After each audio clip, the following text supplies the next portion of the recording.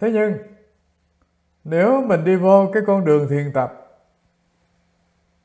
từ thiền tứ niệm xứ hay là thiền đốn ngộ chi, thì mình cũng phải làm được một việc, đó là chi? Luôn làm người quan sát, luôn làm người nhận biết. Đây là cảm thọ nhé.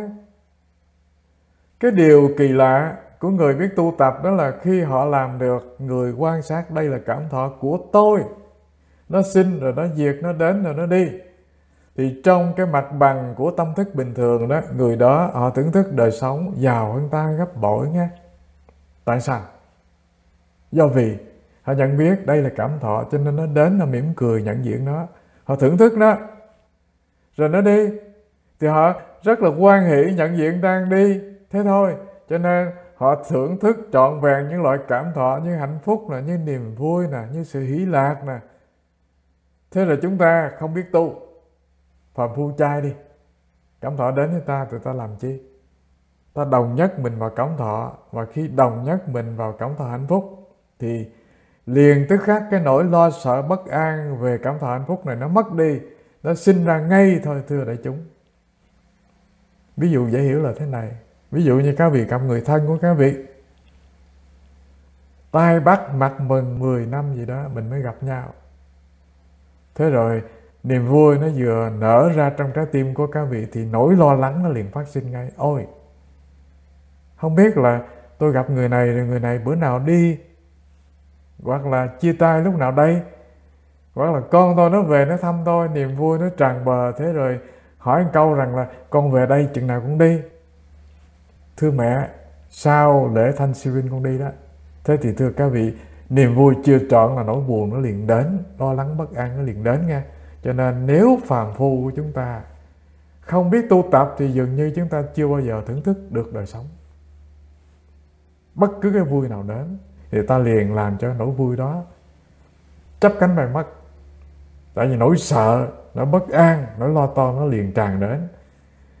Rồi nếu người có tu tập quán chiếu đây chỉ là cảm thọ thì chuyện gì phát sinh?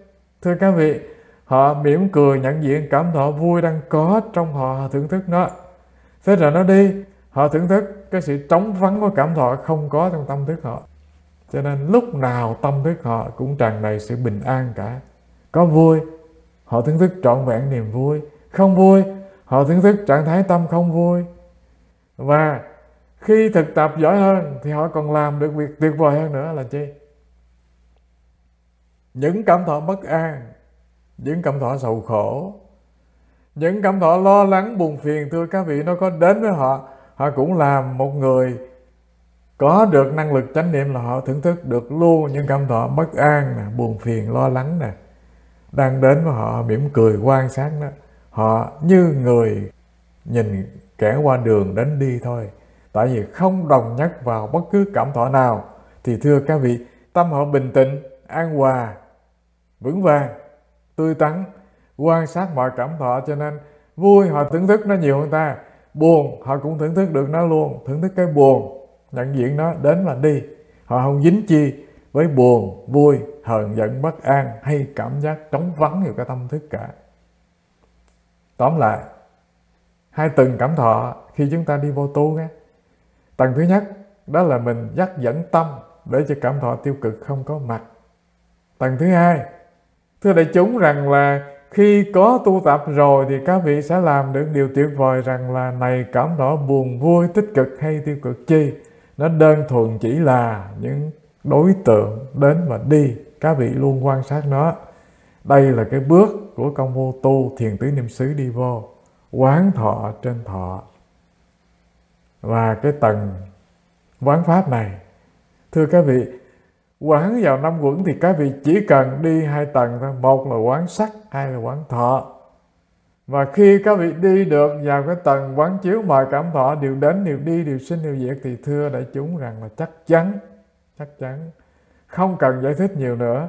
Tưởng hành thức tự nhiên nó đến, nó đi, nó sinh, nó diệt, các vị đều có thể an trú ngay nơi pháp quán để làm cho mình vững vàng, an lạc, không có bị thọ tưởng hành thức chi dắt dẫn các vị, nhận chìm các vị, làm khổ các vị cả.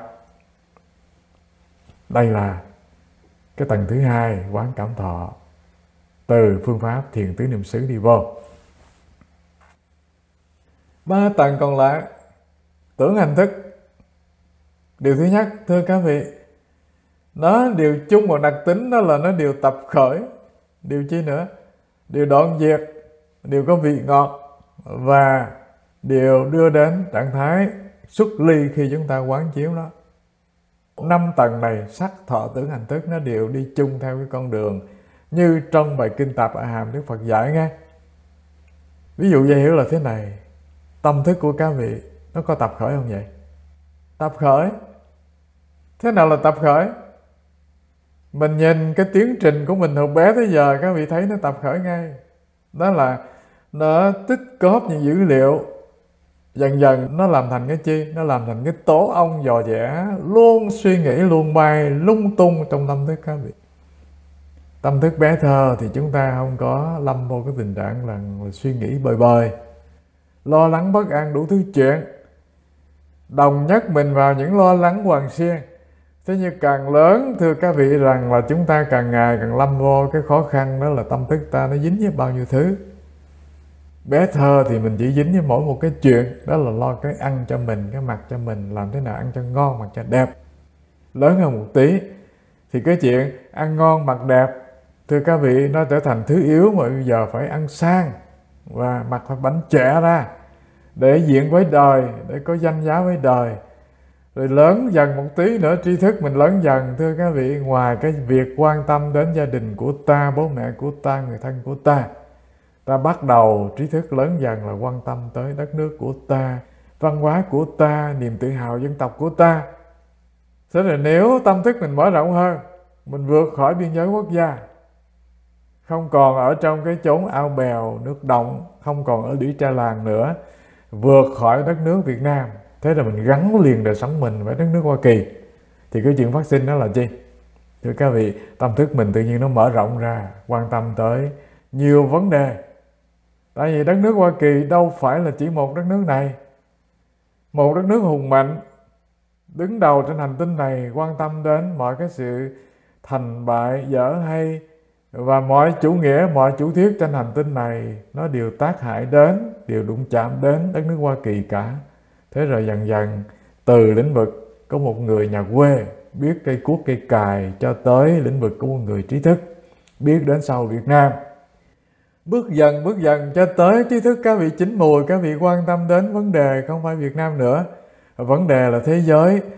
Và tùy vào mức độ tri thức nghe, đầu tiên người ta chỉ biết đến đời sống người ta, sau đó người ta biết đến đời sống bố mẹ người ta, sau đó con cái người ta, sau đó thì thế hệ của những người sau ta, nhiều thế hệ, vân vân. Thưa các vị, cho nên tri thức con người nó là sự tập hợp là như vậy nghe. Từ cái đơn giản dần dần nó trở thành cái chi? Phức tạp.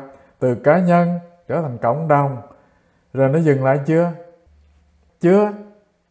Đến một lúc nào đó, tuổi già rồi, thưa các vị, mình nhìn lại cái tiến trình tri thức của mình nghĩ rằng là ôi, tích góp một đời, cuối cùng rồi trả hình hài về cho các bụi, ta còn lại gì không? Thế rồi các vị mày mò vào con đường tâm linh, các vị tìm ra coi là sau cái chết ta còn hay không. Thế rồi con đường tâm linh mở ra thì các vị bắt đầu đi vào nhiều lĩnh vực tôn giáo, đi vào con đường tu, bắt đầu con đường thử thực tập. Thế thì thưa đại chúng rằng là tri thức các vị nó là một khối tập hợp từ bé thơ tới giờ, nó hình thành qua cái chu kỳ trưởng thành của tuổi tác, trưởng thành của tri thức, trưởng thành của đời sống trải nghiệm nghe. Cho nên điều đầu tiên, trí thức đó là một tập hợp là như vậy, tập khởi là như vậy. Rồi gần nhất, một ý nghĩ các vị khởi lên được gọi là tập khởi. Tại sao ý nghĩ gọi là tập khởi? Không ý nghĩ nào không là những câu chữ khởi lên cả. Mà câu chữ thì nó gồm bao nhiêu chữ vậy? Một câu mà mình nói cho các vị nghe để có thể hiểu được thì nó kết cấu bằng nhiều chữ. Nhiều chữ thành những từ nhất định, là những từ nhất định nó kết lại thành một câu. Rồi một câu như vậy nó kết với nhiều câu khác, nó làm thành một đoạn ý nghĩa nhất định để có thể truyền đạt đến người nghe. Thế thì các vị hình dung rằng là ý thức của các vị, tức là thọ tưởng hành thức của các vị, mình gom nó lại, dùng một cái từ dễ hiểu là ý thức của ta, suy tư của ta, tiếng nói thầm của ta. Nó gồm 3 yếu tố là có tưởng, có hành, có thức vô đó nghe. Tại vì thưa đại chúng rằng nếu không có những cái tập hợp của ký ức các vị đi vô, không nói năng được, không suy nghĩ được. Và ký ức của ta nó có một phần nữa là những hình ảnh nó đi kèm với những ký ức nghe. Khi mình nói đến dòng Cửu Long thì tự nhiên tâm thức các vị nó hiện lên dòng Cửu Long. Nói sông Hương, các vị tự nhiên nhớ đến hình ảnh sông Hương, nhớ đến những nơi mà các vị đã đi ngang qua. Nói đến Biển Đông, Biển Thái Bình Dương thì tự nhiên ta đã từng đi ngang qua Thái Bình Dương, ta nhận ra được rằng là những ngày tháng bão bùng ra làm sao ngay. Thế cho nên thưa các vị, ý thức các vị nó có 3 phần, tưởng, hành, thức là như vậy. Tóm lại, đó là một sự tập hợp, mà nó tập khởi thì nó có cái chi đi vô? Nó hoại diệt. Thưa đại chúng rằng cái điều này ở mức độ cạn nhất mà để chúng ta đi vô sự quán chiếu thì các vị đã nhận ra một điều rằng là những ý kiến của ta, đó là chi vậy? Đó là sự tập khởi của kinh nghiệm trong quá khứ, suy tư trong quá khứ, của những ý kiến đã tích góp trong quá khứ, nó hình thành ý kiến của ta bây giờ. Thế nhưng mà do vì chúng ta chấp trước rằng ý kiến này của tôi, điều tôi nghĩ rất là đúng, do vậy cho nên nếu có ai suy nghĩ trái lại, không chấp nhận ý kiến của tôi, thì các vị không dễ gì có thể chịu thua người ta đâu nghe. Thưa đại chúng rằng cái việc rất là gần gũi ở đây, ví dụ này nó dễ hiểu nè. Ví dụ cả ngày mình cứ nghe những cái thông tin rất là ngọt tai về những cái điều trong tương lai đảng Dân Chủ sẽ làm thế này, thế nọ, thế kia. Và mình đã gắn bó với cái đảng này từ khuya lắm rồi. Do vậy cho nên dù cho những điều đó họ nói nó thật hay là không thật gì ta không cần biết, miễn đảng Dân Chủ của ta là ta mê. Tức là chết mê chết mệt vì những lời nói. Thế rồi có một cái tên ở trong gia đình của mình, nó lại được nuôi dưỡng trong cái điều kiện đó là nó lại ưa cái đảng Cộng Hòa. Tức là ông Donald Trump bây giờ chứ nó không ưa ông Joe Biden đâu. Thưa các vị, nó ưa ai thì cái chuyện tất nhiên đó là chương trình của ông đó, lời nói ông đó, tất cả thông tin về ông đó, nó càng ngày nó càng đọc vô, nó càng ngày càng chết mê chết mệt vì cái ông tổng thống hiện thời. Thế rồi trong một bữa ăn gia đình, các vị thử đem cái chuyện là ông Donald Trump thế này thế nọ thế kia, các vị bài bác coi thì biết gia đình chúng ta rất là chi, rất là bất an, gây gổ, và chắc chắn điều rằng là gây nên sự xung đột rất là lớn nha. Xung đột vì cái chuyện ăn chuyện mặc thì nó không lớn, nhưng mà xung đột về ý kiến, yêu bên này ghét bên kia, thưa các vị, nó có thể làm thành sự xung đột rất lớn và không chấp nhận nhau cách đơn giản đâu. Thế thì các vị thấy rằng ý kiến của chúng ta đành rằng nó là tập khởi đó, nó không thật đó.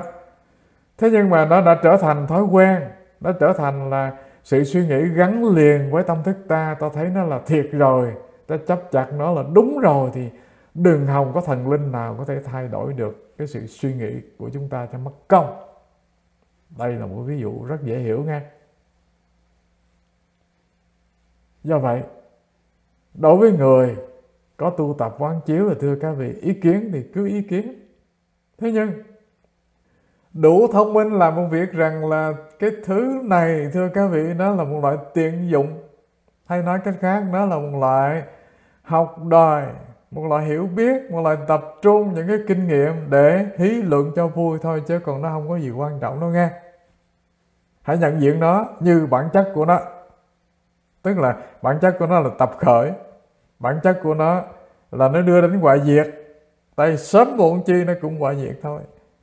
Mai kia mốt nọ những thông tin khác nó đến với ta, và ta tiếp nhận, ta đọc, ta hiểu, ta tư duy, nó đánh đổ tất cả những cái thần tượng ta đang có bây giờ thì gọi rằng hoại diệt. Đây là điều dễ hiểu nhất nha.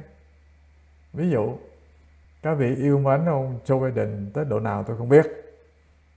Thế nhưng mà nếu 4 năm nữa Donald Trump mà ông lên ông làm tổng thống, ông phất tay một cái một thôi, thưa các vị, ông tất cả đầm lầy Washington đó. Tức là những cái tên mang cái tội phản quốc, những cái tên làm ăn cái Trung Quốc, thưa các vị, ông nhốt tù hết. Cái này không phải ông nhốt đâu, mà luật pháp Mỹ nó nhốt tù hết. Bây giờ thì các vị ngã ngửa ra, ồ, hóa ra là sự việc nó như vậy ư. Cho nên thưa các vị, dù tập khởi các vị có yêu mến cái chế độ nào, có yêu mến cái đảng phái nào, nhưng mà sự thật nó mở ra rồi thì thưa các vị, nó đưa đến quả diệt là như vậy nhé.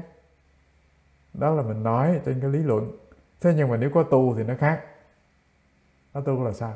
Thưa các vị, những ý kiến ý cò ta học đòi, ta tư duy, ta vẫn cứ đùa cợt với nó cho vui thôi, hí luận cho vui, cãi nhau cho vui, nhưng mà nó vẫn là chi?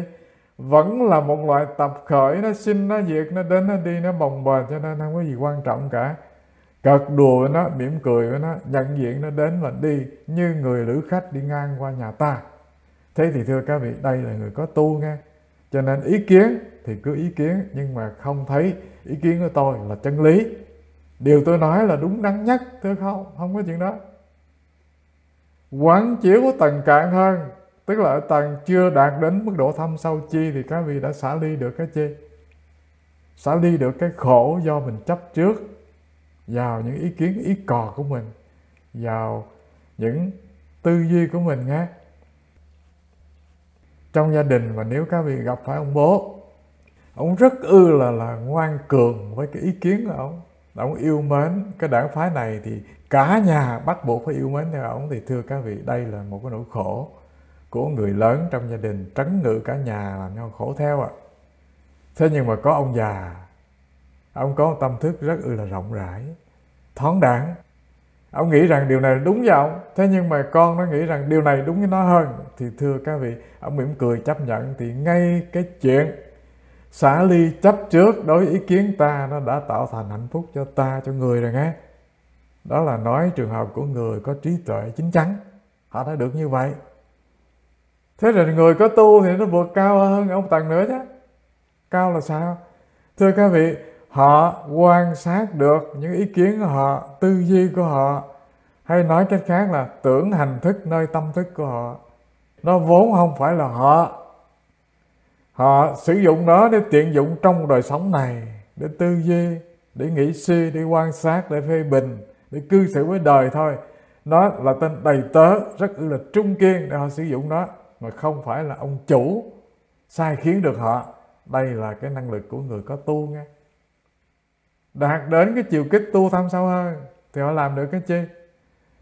Thưa các vị, rằng là họ làm được một điều tuyệt vời, đó là họ luôn quan sát. Đây là suy nghĩ của tôi, đây là hình ảnh tưởng tượng của tôi, đây là hồi ức của tôi, và mọi thứ nó đến, nó đi, nó sinh, nó diệt, nó bồng bềnh, dường như không dính chi họ cả. Họ ngồi, họ chơi với chính họ, họ mỉm cười, nhận diện tất cả ký ức đang tràn về, tất cả những nghĩ suy đang diễn hành trước mắt họ. Họ nhìn những dòng ý thức nó cuồn cuộn nó chảy. Và thưa đại chúng rằng là khi có năng lực tu như thế này rồi thì các vị liền tách mình khỏi cái dòng nghiệp thức đang dắt dẫn các vị. Tại sao? Tại vì nghiệp của ta nó không gì khác ngoài những ý kiến của ta, nghĩ suy của ta, tâm thức của ta, tưởng hành thức của ta, được gọi chung đó là nghiệp thôi chứ không có chi lạ cả. Dễ hiểu không hết? Nghiệp là chi? Nghiệp là tiếng nói thì thầm trong tâm thức các vị. Tại vì tiếng nói là ý kiến của các vị. Tiếng nói nó hợp thành từ cái nguồn, đó là tưởng tượng của các vị, hồi ức của các vị, ký ức của các vị, quá khứ của các vị. Nó hình thành cái dòng chảy suy nghĩ. Thế là người đó tách mình khỏi dòng chảy suy nghĩ, là tách mình khỏi dòng nghiệp thức nha. Rồi khi tách mình khỏi dòng nghiệp thức thì thưa các vị, nghiệp thức tự nhiên không dính với họ. Nghiệp thức thì nó dẫn ta đi trong 3 cõi 6 đường, nó dẫn ta sinh lên trời, dẫn ta sinh về chỗ nọ chỗ kia. Thế nhưng mà khi ta làm người quan sát được dòng ý thức thì ta đã tách mình khỏi dòng ý thức, tức là ta tách mình khỏi dòng nghiệp thức đang vận hành đây. Rồi cái điều cuối cùng xin hỏi nhau, khi các vị tách mình khỏi dòng ý thức đang miệt mài trôi chảy thì các vị là gì? Kinh Viên Giác bảo rằng là khi thấy được mọi thứ là quyển thì anh chính là cái phi quyển. Cái đặc thù Kinh Viên Giác không nói cái phi quyển đó là Phật tánh, là chân như, là thể niết bàn, là gì cả, chỉ nói là cái phi quyển thôi. Nhìn mọi cái biết nó là quyển thì cái nhìn phi quyển rồi. nhìn mọi thứ đang sinh, đang diệt, đang đến, đang đi, đang vận hành tuần tuột ngang qua, thì cái nhìn không đến, không đi, không sinh, không diệt, không vận hành, không tuần tuột đi ngang qua. Cái biết được sinh diệt thì cái biết sinh diệt ấy không phải là sinh diệt. Và không sinh diệt là chi? Là vô sinh và bất diệt, chưa từng sinh, chưa từng diệt. Thế thôi. Thế là các vị nhìn một toa tàu xe lửa đi ngang qua, nó cuồn cuộn, 100 toa, 200 toa nó đi ngang qua, thì cái đối tượng bị nhìn đó thì nó luôn đi ngang qua và biến mất. Còn con người nhìn thì có biến mất không? Không. Cái toa tàu đi ngang qua nó di động, còn con người đang nhìn có di động không? Không. Cũng như vậy nghe. Các vị nhận diện rằng là đây là nghĩ suy, đây là buồn phiền, đây là cảm xúc, đây là hình hài, vân vân. Thưa các vị nhận diện nó thì nó là cái đối tượng bị nhìn. Nói theo Kinh Viên Giác là tất cả cái bị nhìn ấy đều là huyễn hoặc, đều là tập khởi, đều là đoạn diệt, đều có vị ngọt nhất định, nhưng mà nó đều đến cái chung cuộc là nó không còn chi. Thế thì cái nhìn, cái quan sát ấy tự nhiên nó rất là chi? Sáng tỏ, rõ ràng, hiện tiền, vô sinh, vô diệt, là tâm bất động của các vị, là thể chân như niết bàn của các vị đang hiện tiền đây. Tóm lại, thưa đại chúng rằng là mình đi vô cái tầng quán chiếu về 5 uẩn như thế này. Các vị chỉ cần đi vào con đường quán chiếu này bằng thiền tứ niệm xứ thôi, các vị cũng đã nếm được hương vị của chánh pháp. Hay nói cách gần gũi là nếm được hương vị của an lạc, của niết bàn. Chưa nói an lạc niết bàn chi, hãy nói cái việc rất là gần gũi, đó là các vị làm chủ được đời sống mình, không bị buồn giận ghét thương ưu tư phiền muộn chi dắt dẫn cả. An trú tĩnh tại ngay cái trạng thái hiện tiền của tâm bất động trong quan sát, cũng có nghĩa là an trú ngay nơi tự tánh niết bàn của các vị. Nói theo ngôn ngữ của nhà thiền Đốn Ngộ là an trú ngay nơi cái con người thật, không sinh không diệt, là bản lai diện mục thực của các vị. Thế thì thưa đại chúng rằng là 5 tầng quán chiếu về ngũ uẩn như thế này, tùy vào mức độ học hiểu chánh pháp của ta ra làm sao, có thể ta dùng cái tuệ phân tích, tức là nương vào kinh văn của Phật dạy, quán chiếu sắc uẩn này do tập hợp nè, nó đưa đến đoạn diệt nè, đành rằng nó có vị ngọt nè, nhưng mà dùng pháp Phật tu hành thì có thể đạt đến giải thoát khỏi chấp trước về sắc uẩn, về thọ, về tưởng, về hành, về thức. Đây là con đường quán chiếu đầu tiên, dùng tuệ phân tích, lý giải, chia sẻ để đạt đến trạng thái an lạc của tâm, bất động của tâm. Người có công phu, có năng lực thực tập sâu dày, thưa các vị, không cần phân tích chi cả, chỉ cần làm người quan sát sắc uẩn quen rồi. Dần dần họ quan sát được đây là thọ, niềm vui, nỗi buồn, lo âu, phiền muộn chi, nó đến, nó đi, nó sinh, nó diệt là chuyện của nó, còn ta luôn làm người quan sát nó. Thưa các vị, đây là cái tầng của người có tu tập nghe. Cái tầng này nó rất đơn giản để đi vô chứ không có căn chi cả. Thế nào là đơn giản? Thưa đại chúng rằng chỉ cần các vị đi vào con đường thiền, thực tập thiền tứ niệm xứ, đó là các vị niệm thân hành cho cẩn trọng, cho nghiêm túc. Các vị luôn quan sát thân của các vị. Thân nó đứng, nó ngồi, nó đi, nó co tay, nó duỗi tay, nó nheo mắt, nó nhướng mày, nó nghiêng, nó dở, nó bước, nó đạp, nó ăn, nó nhai, nó nuốt chi là chuyện vận động của thân.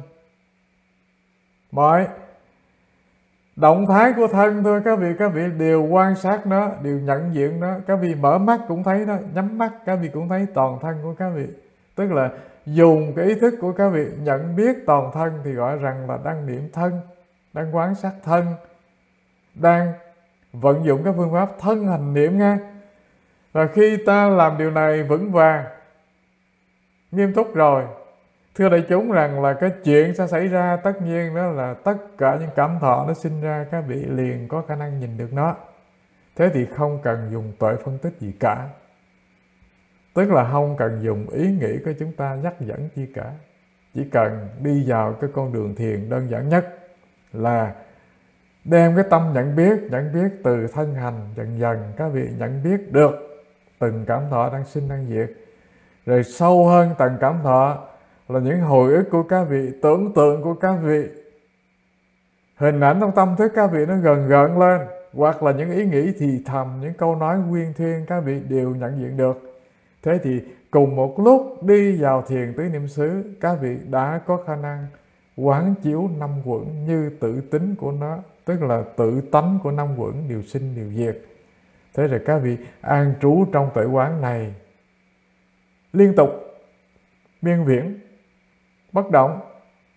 Thì thưa đại chúng rằng là các vị chứng nghiệm được các vị không phải là hình hài, không phải là thọ tưởng hành thức, không phải là cái dòng nghiệp lực gì cả, mà các vị là thể tâm sáng rỡ hiện tiền, bất động vô sinh vô diệt, là tự tánh Di Đà, là pháp thân của Đức Như Lai, vô lượng thọ, vô lượng quang, vô lượng công đức. Và ngay bây giờ cái điều này nó đang mở ra sẵn sàng chờ đợi, và ta chỉ cần đi vào công phu hành trì thì nếm được hương vị của pháp, không phải khó khăn chi. Tóm lại, cái tầng thiền tứ niệm xứ đi vô quán năm quẩn này, nếu các vị đọc vào Kinh Văn Tạp A Hàm hoặc là những bài kinh trong Trung Bộ thì các vị thấy Đức Thế Tôn dạy rất tỏ tường nghe. Từng bước để ta đi vô công phu hành trì. Có những bước các vị bước thẳng vào luôn bằng tuệ quán trực tiếp.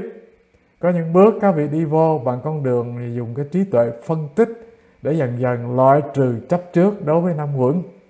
Hai con đường này thiền tứ niệm xứ dắt dẫn ta để có thể ngay hiện thời cái ý niệm tu hành của chúng ta mà nó vững vàng, nó thiết tha, nó có một cái niềm đam mê rất là lớn, rất là sâu chắc, thì ngay hiện đời này thưa các vị rằng là mình có thể nếm được hương vị an lạc của pháp. Đi vào công phu hành trì, chứng nghiệm được thực tính niết bàn ngay bây giờ và ở đây, tức là ngay một kiếp này. Thế rồi nếu mình đi vô thiền đông độ thì cái vấn đề nó đơn giản hơn, không có cần nói dài dòng làm chi. Chỉ cần các vị luôn an trú trong cái tuệ quan sát thôi.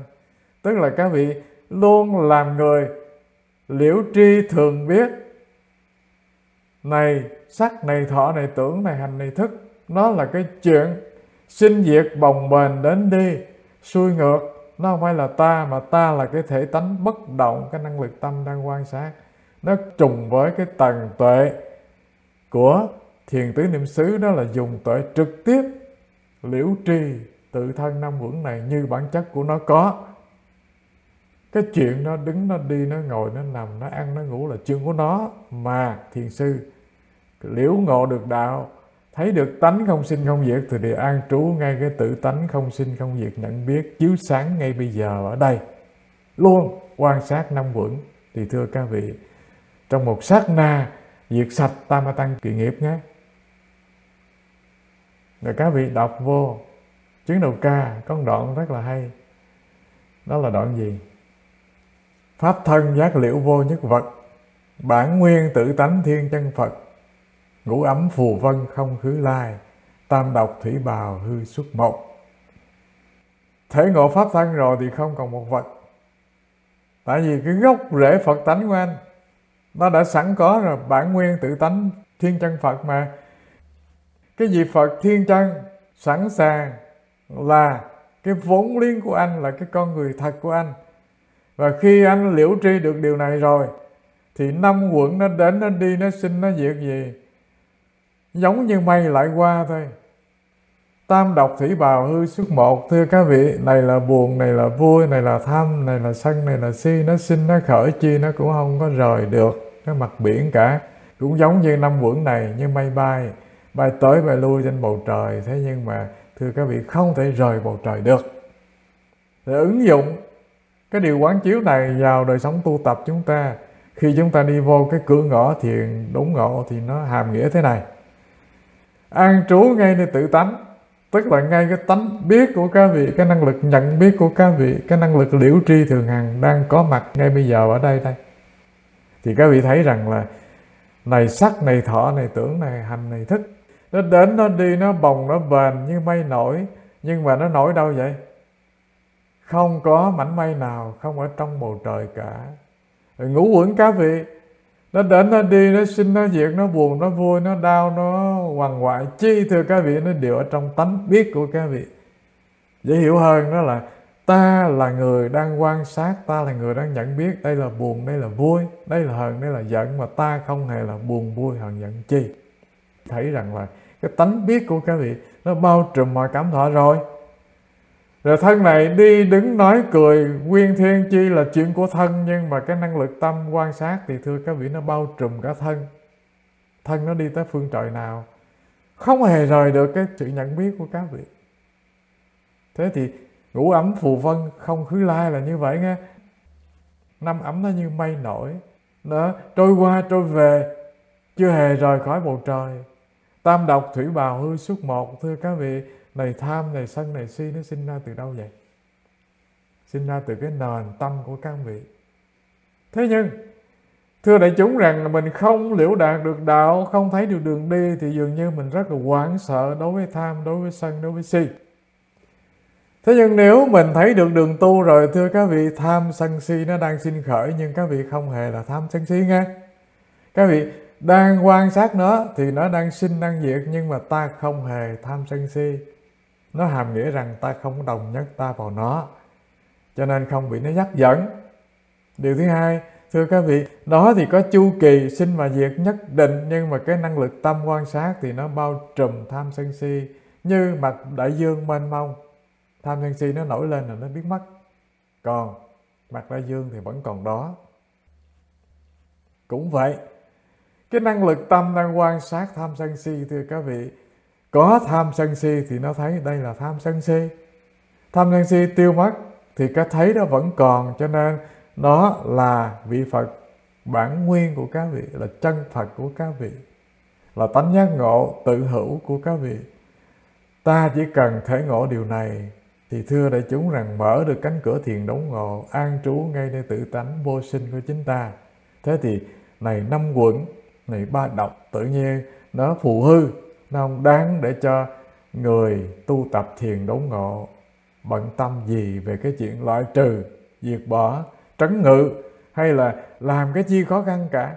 Chỉ cần làm người ngộ được tánh thì tam độc tự tan mất và năm quẩn tự nó biến vào hư vô thôi.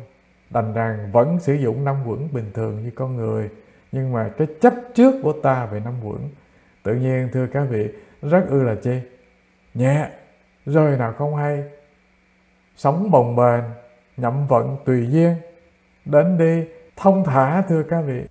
Đó là cái cách của thiền đốn ngộ, người ta thể nghiệm được đạo, người ta đi vào con đường thực tập là như vậy.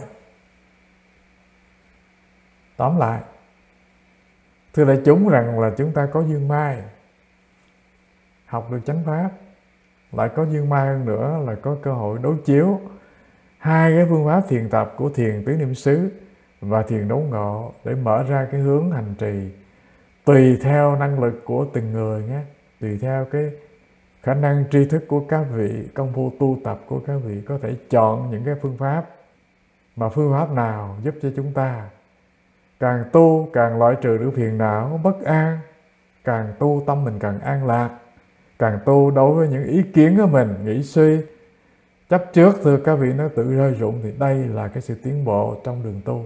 Còn nếu không như vậy, dường như là mình nghe pháp để giết thì giờ thôi, chứ còn thực sự nó không hữu ích bao nhiêu. Cho nên cái câu cuối cùng khuyên ở đây là thưa đại chúng, các vị nên ứng dụng những điều chúng ta có dịp học vào đời sống chính tự thân ta, quán chiếu, tu tập và hành trì. Dừng ở đây. Cảm ơn đại chúng. May quá bữa nay học được gần tiếng rưỡi, không bị trục trặc chi. Giờ mình thỉnh chuông hồi hướng, rồi sau đó chúng ta có được ít phút ngồi chơi với nhau. Chuông xin vô biên thầy nguyện độ, phiền não vô tận thế nguyện đoạn, pháp môn vô lượng thể nguyện học, Phật đạo vô thượng thể